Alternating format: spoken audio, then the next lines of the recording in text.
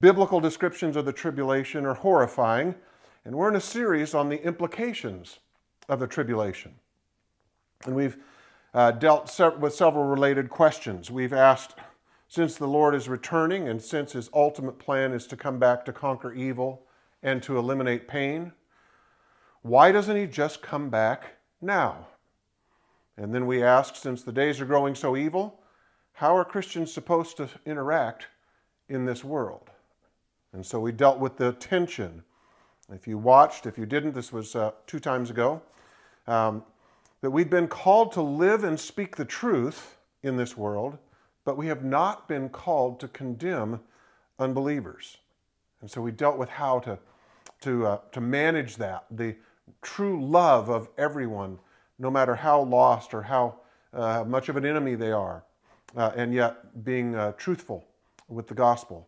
And in a related question, we asked, do the lost deserve to go through the tribulation? That was last week. And in that session, we looked at the life of Jonah, and we found that those who have the truth can sometimes have such a bad attitude or feel like they've been so harmed by someone or by a people group that we basically withhold the truth from lost people. And earlier in this series, if you go back, this is number 7 on the implications of the tribulation, we dealt with several questions related to suffering. So we asked, why will God even allow the tribulation to occur at all? A really good question when you see how incredibly bad and painful it's going to be. And then we asked, how can a loving and all-powerful God allow suffering if he's both loving and all-powerful? And then we asked, why does God allow the innocent to suffer? A sticky one that we dealt with. So as we dealt with the problem of pain, we left the much broader question of the problem of evil for a later time. And we've come to that time. In the next several weeks, we're going to take on a really sticky subject. It's the problem that's been dealt with by philosophers and theologians for many centuries. It's an issue that inevitably comes up when thinkers deal with the existence of God. Let me give you a feel for the kinds of things that we're going to deal with in the upcoming sessions. Does evil actually exist? Or is it an illusion? Or is it a matter of preference? Something we'll really deal with tonight.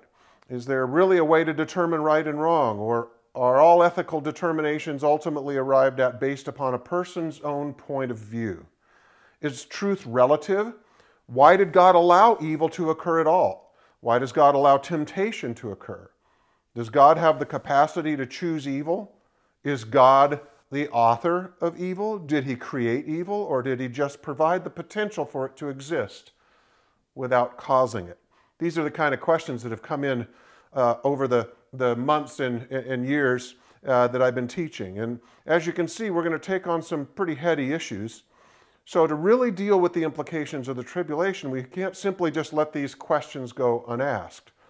Because if evil doesn't exist, and if humans aren't responsible for evil, then there's no way that God could hold humans accountable. And there's no basis for future judgment. And there's just no reason that God should allow the tribulation to occur, right? If it's not real and if we're not responsible for evil, it would be unfair of God to allow the tribulation to occur, or judgment for that matter to occur. Now tonight's session will be a really unusual thersology. First, we'll deal with very little scripture, and as you know, we usually deal with a lot of scripture. We deal with almost solely scripture. And second, we're going to deal with quite a bit of philosophical thinking, but don't be scared off, because I'll try to teach the philosophy from a perspective that's understandable from everyone, by everyone who's watching. And third, I'm going to read quite a bit from some great philosophers. But as you'll see, I put the quotes in your handout and you can follow along. And so you'll have this material at your fingertips in the future, because you may be asking some of these questions yourself, or you may have been called on to defend the faith on these issues. The advantage of tonight's approach is that I'm going to boil down many, many hours, probably scores of hours of reading into about 50 minutes of teaching. So you'll have a great outline for how to deal with these issues without having to spend enormous amounts of time. If you keep this one around, I think it'll be helpful, especially since I have many of the teachings from the philosophers right there within your notes. They'll be useful, I think. So as we begin, I think it's important to realize that if we lived before what was called the Enlightenment, and we were dealing with questions about evil, we'd be able to jump right in. However, in the last 2 centuries, a little more than that, a transformation of thought has occurred in the emergence of the philosophies of naturalism, materialism, or secular humanism. The age of reason, if you will, that all truth you ought to be able to get to truth independent of God or the concept of the divine, but just through human reason. And this is an entirely new way of thinking, and it requires us to begin first by dealing with the assumptions that underlie the questions related to evil. Notice something. There's a way to basically make all the questions about evil moot by utilizing 2 very commonly espoused tenets of naturalism. Here they are. These are your first blanks in your notes tonight. Tenet number 1, everything that has ever occurred in the universe or ever will, including every detail of human behavior, so everything that's ever happened, including every detail of human behavior, is nothing other than the inevitable results of purely material, physical, and natural forces. Tenet number 1 of naturalism. Tenet number 2, here's your blank. Because of this, the concept of evil and the distinction between right and wrong are an illusion. Let me say that again. Because of this, because everything is all from natural, random, purposeless forces, number 2, because of this, the concept of evil and the distinction between right and wrong is an illusion. In fact, they teach that even things like love, the feeling like you ought or ought not to do any of these things, the concept of beauty, the beauty in art, are all just neurophysical, neurochemical forces, and they actually are an illusion. They're not real, that there's something beyond just the material response. So, before we deal with the questions about evil, first we need to deal with the reality of evil. The reality that there is truth. The reality that there is right and wrong. Because if there's no such thing as evil, if there's no such thing as right and wrong, then the problem of evil disappears. So let's begin with several popular concepts of relativism. I've written them here on the board. Notice, you have heard, many of you have heard this maybe even in college courses, and you certainly hear it all the time espoused in this secular society. There's no such thing as absolute truth. The second one, truth always depends upon your perspective. Again, I'm sure you have heard many of these. All truth is relative. Again, this has happened since the Enlightenment. There's no such thing as right or wrong. Everyone, there's a long one, but listen to it, track with it. Everyone has the right to determine right and wrong for themselves, and no one has the right to consider their truth as superior to anyone else's truth. And then the last one I wrote down, there are many more, but I'm sure you have heard these kinds of things. Only I can determine what's right for me. In other words, right and wrong are centered in me. It is a completely I-centered way to envision any concept of right or wrong. So let's look at some of the responses to the denial of the existence of truth and of the existence of right and wrong. And again, the reason why we're spending this time tonight is that in the next several weeks we're going to deal with the problem of evil. But if you take that out, if you take out the concept, if you say evil really isn't, everything's really relative, there really is no right or wrong, then it makes those questions moot. So that's where we start. So there are many ways to approach this, but I'd like to give a few simple tools that combat these very romancing concepts. This idea of truth is centered in me. Nobody has the right to tell anybody else what's right and wrong for them. And so first we'll start with a few practical things. So listen to these kinds of statements again. There is no right or wrong. There is no absolute truth. All truth is relative. Right and wrong always depend upon your perspective and your point of view. So we're going to deal with 9 or 10 responses tonight before we apply. Response number 1, here's your blanks. Relativism self-destructs in the real world. Relativism self-destructs in the real world. The only setting in which statements like all truth is relative or even plausible are in abstract, intellectual, subjective, philosophical discussions.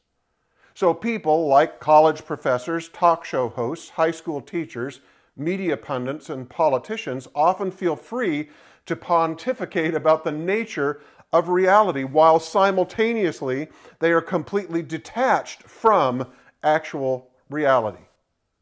As soon as you apply the concepts that they espouse to real life, they immediately collapse, right? As soon as you say there's no right or wrong, it always depends, all truth depends upon your perspective. So let me give some practical examples. Would anyone want their hairstylist to believe that there's not a right and a wrong way to do their hair? After all, this is a fairly trivial example, but it's a good one.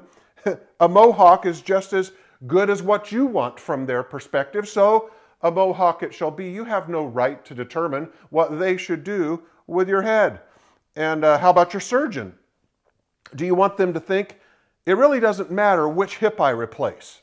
After all, there's no right or wrong. In fact, left and right are merely conventions that we have assigned to the two sides of the body. But no one should worry about these conventions because they actually aren't real, because in fact, there isn't anything that's actually right or wrong. And how about the pilot that's flying your plane? Do you want them thinking, the flight manual says that I'm supposed to land this jet at 150 miles an hour? That's awfully rigid. After all, truth is relative. So I'm going to land it at 500 miles an hour. And what about the mechanical engineer? Let me give a really serious recent example that exposes how bankrupt this concept is. After the disastrous collapse of the massive apartment complex in Florida last year, do you think anyone would believe that it doesn't really matter whether the engineer and the architect who develop building specifications think that there's a right way and a wrong way to specify, to be the architect for, and to engineer a building? The bottom line is, even the most avowed atheist desperately wants their hairstylist, their pilot, their surgeon, and the engineers that have built everything around us to believe that there is absolute truth. There's a right way to land a plane and a wrong way. So now that we've dealt with some of the practical issues, let's move to the logical level. Let me explain why arguments like there's no truth, or all truth is relative, or truth depends upon your perspective, always ultimately backfire on themselves. The statements backfire logically on themselves. So here's response number 2. The law of non-contradiction. The law of non-contradiction has overarching influence in all matters of truth. Another way of saying this is that truth, by definition, is exclusive. We already saw it with the example of it is true that you land the plane at 150 miles an hour, or the consequences are catastrophic. You cannot get around that. So here's the law of non-contradiction. Here's your blanks, write them in. Given identical context and meaning, so that's the setup. Given identical context and meaning, a statement cannot simultaneously elicit two opposite true answers. If all things are equal, a statement cannot simultaneously give two opposite answers and be true. So, for example, let's say that you and your wife are out walking, wherever, and you see somebody that you know, and they say, hey, to your wife, hey, I heard that you're going to have a baby.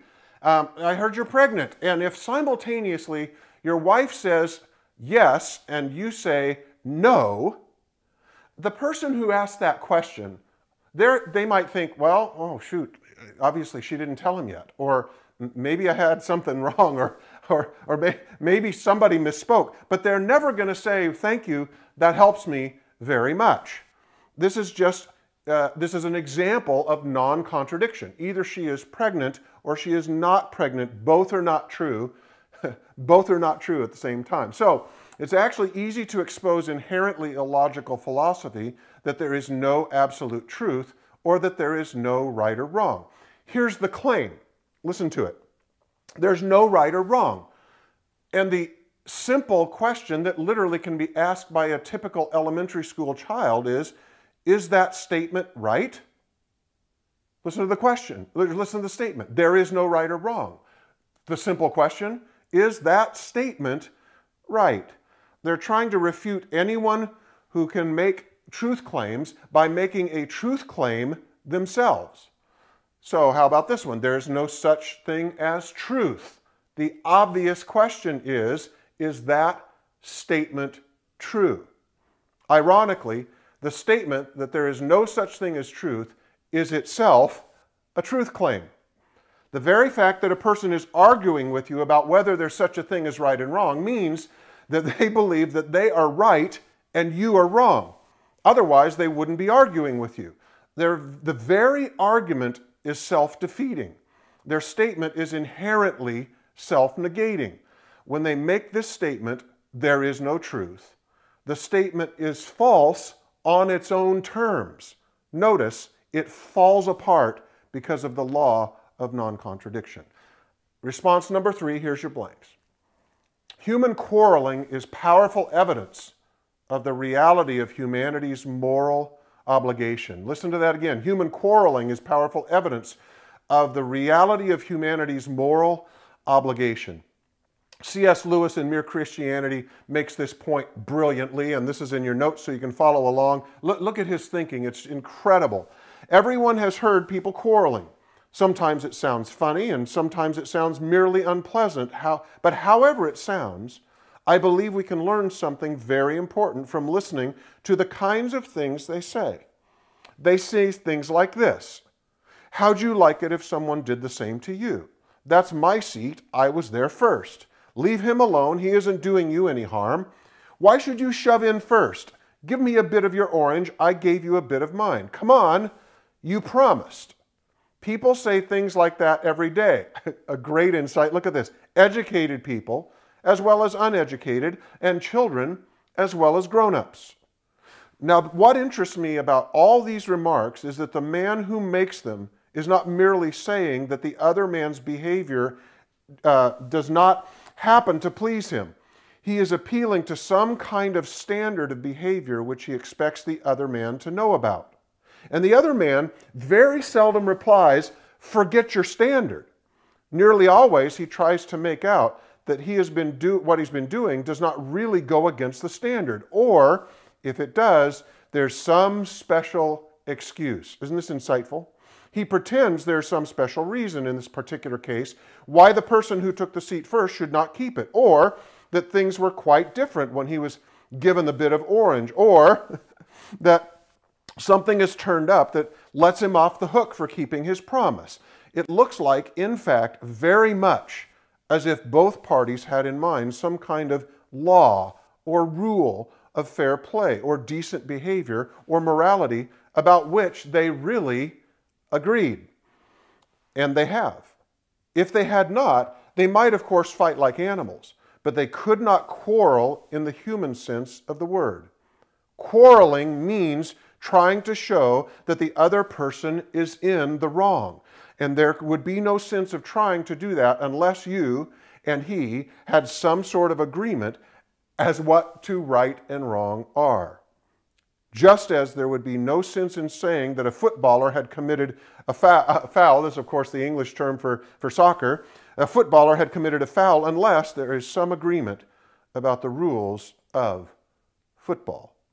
So we see that no matter what people espouse philosophically, everyone knows that there's a law of decent behavior and everyone has the moral obligation to follow it. Response number 4. Here's your blanks. Ironically, those who say there is no right or wrong complain just as loudly as anyone else when they are, you ready? When they are wronged. When they're wronged. Listen to C.S. Lewis again from Mere Christianity. Here it is in your notes. Look at this. But the most remarkable thing is this. Whenever you find a person who says he does not believe in a real right and wrong, you will find him going back on this a moment later. He may break his promise to you, but if you try breaking one made to him, he will be complaining, "It's not fair," before you can say Jack Robinson. A nation may say treaties do not matter, but then, next minute, they spoil their case by saying that the particular treaty that they want to break was an unfair one. But if treaties do not matter, and if there's no such thing as right or wrong, in other words, if there is no law of nature, what is the difference between a fair treaty and an unfair one? Have they not let the cat out of the bag and shown that whatever they say, they really know the law of nature just like everyone else? It seems then we are forced to believe in a right and wrong. People may be sometimes mistaken about them, just as people sometimes get their arithmetic wrong. But right and wrong are not a matter of mere taste and opinion any more than the multiplication table. Response number 5.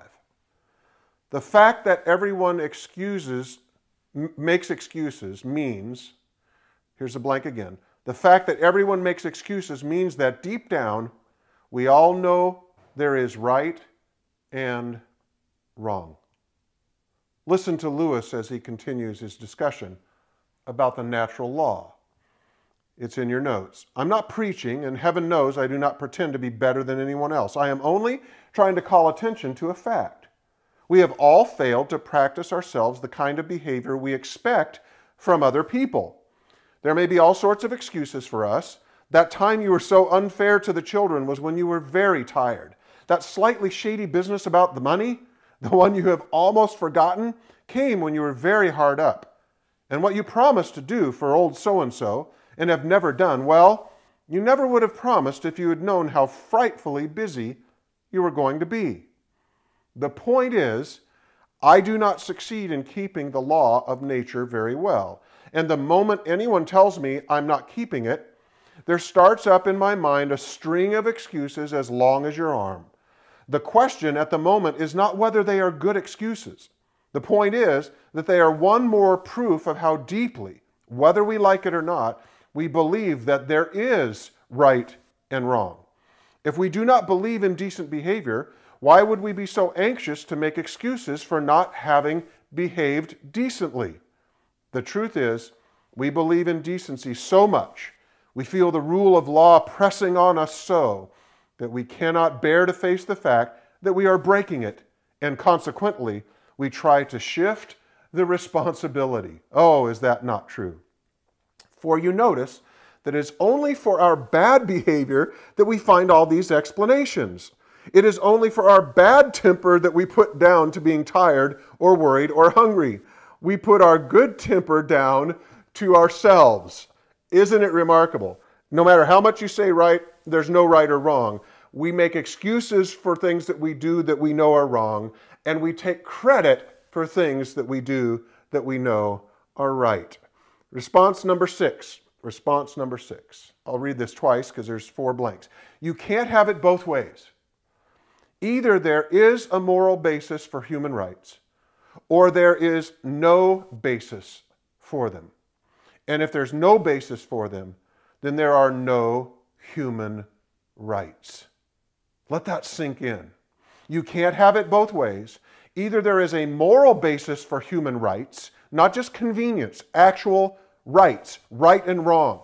There are moral basis for human rights, or there is no basis for them. And if there is no basis for them, then there are no human rights.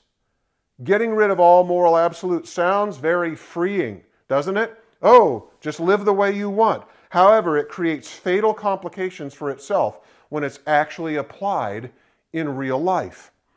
Listen to how author, pastor, and philosopher Timothy Keller describes the floundering that happens about the basis for human dignity and human rights when the concept of universal truth is removed. It's in your notes. Read with me. The universal sense of moral obligation creates a problem for those with a secular understanding of the world. Carolyn Fleur-Laban is an anthropologist whose professional field is dominated by what she calls cultural relativism, the view that all moral beliefs are culturally created. In other words, all morality just comes out of the community. where you happen to grow up. In other words, there is no basis for objectively judging one culture's morality to be better than another. Yet, she was appalled by practices in society she was studying that oppressed women. She decided that she should promote women's interests in the societies where she worked as an anthropologist. This immediately created a conundrum for her.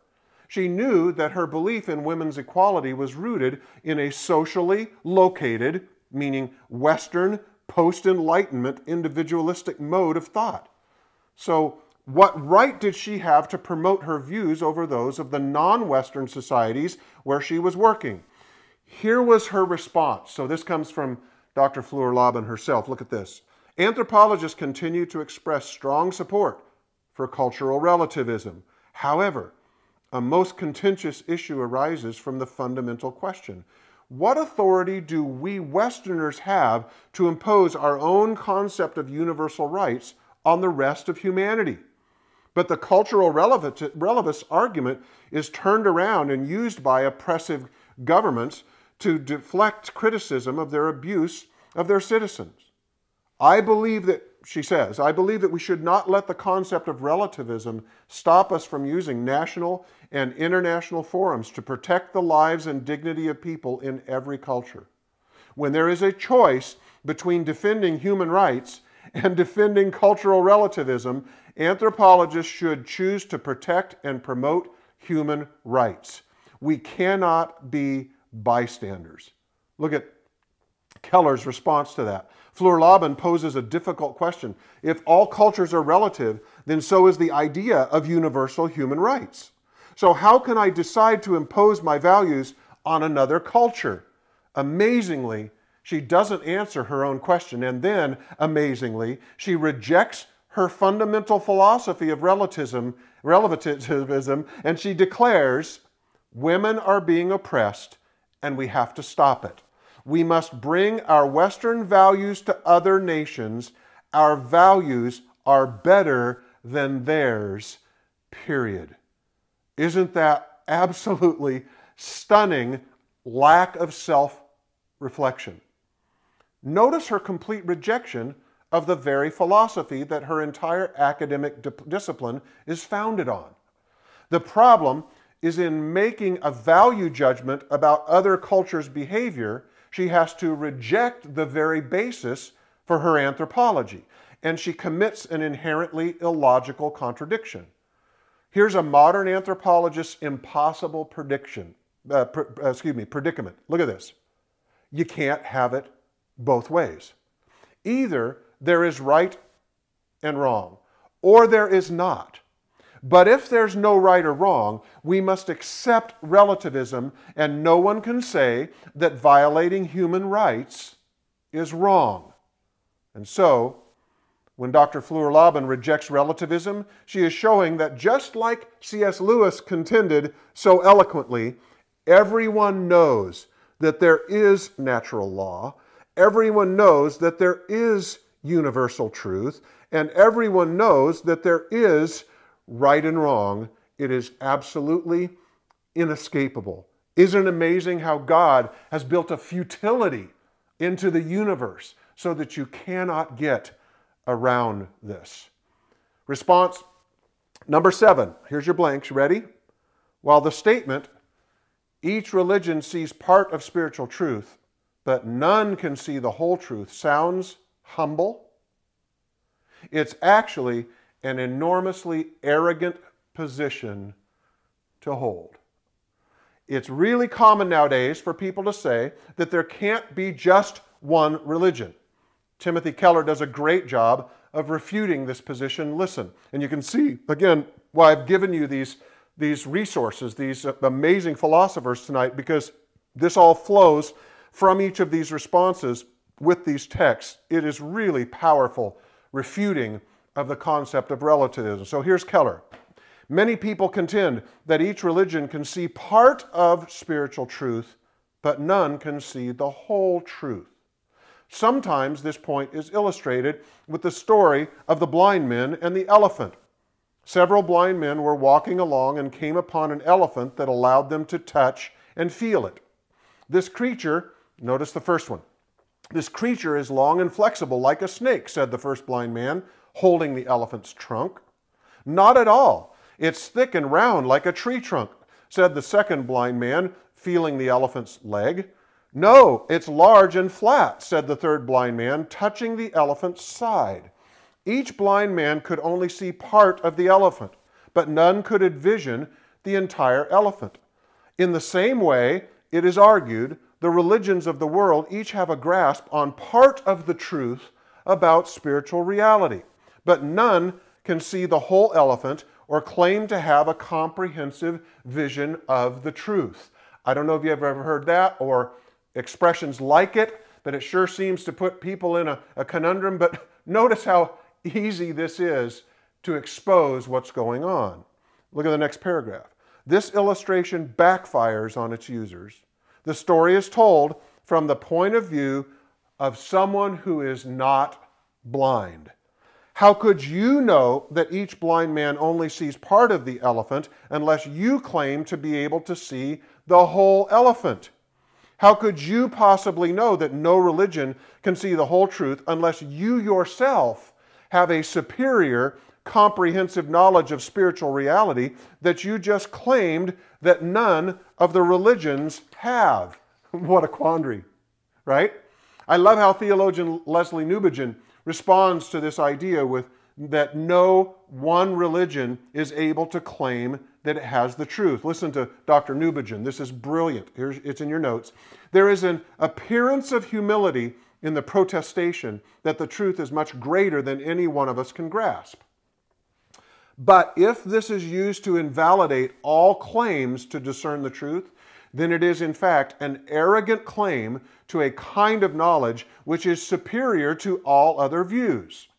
We have to ask, what is the absolute vantage point? In other words, the person who's not blind, who sees everything, what is the absolute vantage point from which you claim to be able to relativize all absolute claims made by other religions?" Isn't that brilliant? Look at that. What is the absolute vantage point which you claim to be able to relativize all absolute claims made by the other religions?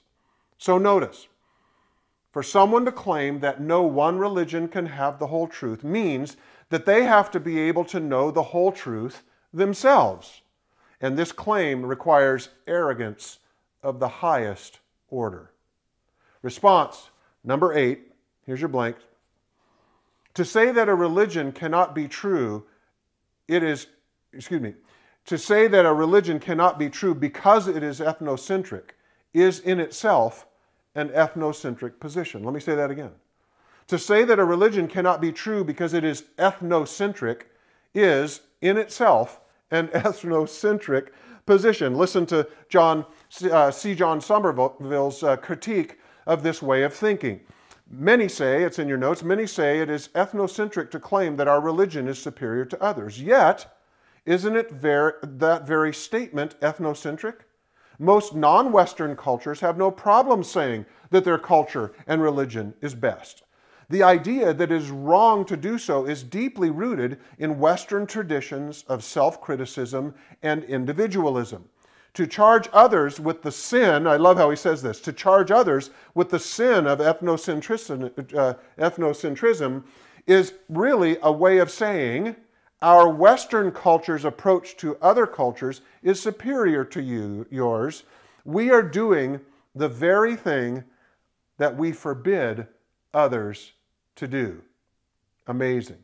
Once again, we see that relativistic philosophy is inherently contradictory. I'm going to say that your cultures can't say they're right, which means I believe mine is right and mine is superior to theirs, sounding humble, but in fact a high level of arrogance. Relativistic philosophy uses its own absolute position to relativize all other absolute positions, and so it exempts itself from the demand that it requires from all other philosophies. Response, number 9, here it is, number 9, the relentlessly contradictory and unfixable flaw in relativism. Let me start that again. The relentlessly contradictory and unfixable flaw in relativism is that, you ready? Relativism relativizes itself. Relativism relativizes itself. There could have been a huge amount here. If you should read Mere Christianity, whether you have or haven't before. Reread it again. And Lewis is so brilliant on this. But look at Keller, how he does a great job of seeing through the errors of the claims of relativism. Look at this. The fatal flaw in relativism's attack on religion in general and Christianity in particular is obvious. Skeptics believe that any exclusive claims to a superior knowledge of spiritual reality cannot be true. But this objection is itself a religious belief. It assumes that God is unknowable, or that God is loving but not wrathful, or that God is an impersonal force rather than a person who speaks in Scripture. All of these are unprovable faith assumptions. In addition, their proponents believe they have a superior way to view things. They believe that the world would be a better place if everyone dropped the traditional religion's views of God and truth and adopted theirs. Therefore, their view is also an exclusive claim about the nature of spiritual reality. If all such views are to be discouraged, this one should be discouraged as well. And look at Peter Berger, amazing philosopher, incredibly insightful on this issue. He says this, it's in your notes. Absolute relativism can only exist if the relativists exempt themselves from their own razor. What a brilliant insight. If you say no belief system can be held to be universally true for everyone, that itself is a universal claim about everyone's beliefs. Thus, it cannot be true on its own terms. In other words, relativity relativizes itself. If you say that all truth is relative, then that statement is relative as well, and thus cannot be true. So, a lot of philosophy crammed in, but like I say, this is 20 to 50 hours worth of reading put together. I really encourage you to keep it for the future, but let's do a few minutes on application before we finish. Application number one, here's your blanks. The beliefs held by the typical secular thinker today are logically contradictory. Tonight we've repeatedly seen the pattern in contradictory thinking that's common among secularists. But I want us to see another contradiction that will nicely set up the next several weeks. We're going to be dealing with the problem of evil, so this will help to set these sessions up. This contradiction shows the fundamental illogic of modern thinking. It's found in two common concepts believed by secular humanists. Here's your blanks. Secular concept number one, all truth is relative and, therefore, right and wrong depend upon your perspective, right? Secular concept number one, you hear it all the time. All truth is relative and therefore right and wrong depend upon your perspective. And secular concept number two, you ready? Here's your blank. There's too much evil in the world for God to exist. There's too much evil in the world for God to exist. One of the primary foundations of many people's atheism. You may be aware that one of the most common reasons that atheists say that they're atheists is because there's so much evil in the world. But here's their problem. Essentially, every atheist is also a moral relativist. And that means that they must reject any ultimate concept of right or wrong, moral or immoral, and good versus evil. And this exposes the typical atheist circular conundrum. You ready? Here come your blanks. Point number one, their atheism is based upon there being too much evil in the world for God to exist. You've heard it many times, I'm sure. If God is all-powerful and all good, then there can't be a God. There's so much evil in the world, either God is not good or God is not God. He's either not all-powerful or he's not good, right? They say that kind of thing over and over again. Their atheism is based upon there being too much evil in the world for God to exist. Point number two, Their relativism means that there are no absolutes, which means that true evil doesn't exist. Notice the conundrum that they're running into. And point number 3, but their atheism depends upon the existence of evil. Remember point number 1? The reason they don't believe in God is because there's so much evil. There's too much evil. There couldn't be a good God, an all-powerful God. Point number 3, but their atheism depends upon the existence of evil. And so their relativism invalidates their atheism. Isn't that amazing? Let me say that again. But their atheism depends upon the existence of evil, and so their relativism invalidates their atheism, because remember what their atheism is based upon. Many people, too much evil, but their relativism means there is no evil, and therefore it destroys the basis for their atheism. So this is why we'll be dealing with the problem of evil in the next several weeks, because evil does exist, and its existence has to be dealt with. Right? God isn't off the hook now. He's actually on the hook, because evil is in fact a reality. But because everyone knows that evil exists, this means that moral relativism is logically bankrupt. It refutes itself. And thus it gives us the perfectly self-defeating nature of moral relativism. Write this one in. There's a lot of words back and forth, but you will see how this is the perfectly self-defeating nature of moral relativism. Here's your blanks. If relativism is true, then there is no truth. But if there's no truth, then nothing, including relativism, can be true. If relativism is true, then there is no truth. That's what they say. But if there's no truth, then nothing, including relativism, can be true. Notice, a perfectly self-defeating philosophy. So the reason to reject relativism isn't just because it's bad philosophy, but because it's inherently illogical. At its very foundation, it's contradictory. And because it's utter, complete, absolute nonsense. It makes no sense. Application number 2. Application number 2. As badly as we want to determine our own right and wrong, to call our own shots, if there is no law, no truth, no absolutes, and no judge, then there's no hope. As badly as we want to determine our own right and wrong, to call our own shots, if there's no law, no truth, no absolutes, and no judge, then there's no hope. This truth is brilliantly articulated in the play entitled After the Fall that was written by Arthur Miller, who's a playwright, but actually, as you'll see, is a brilliant philosopher as well. The character Quentin has lived his life deciding his own right and wrong.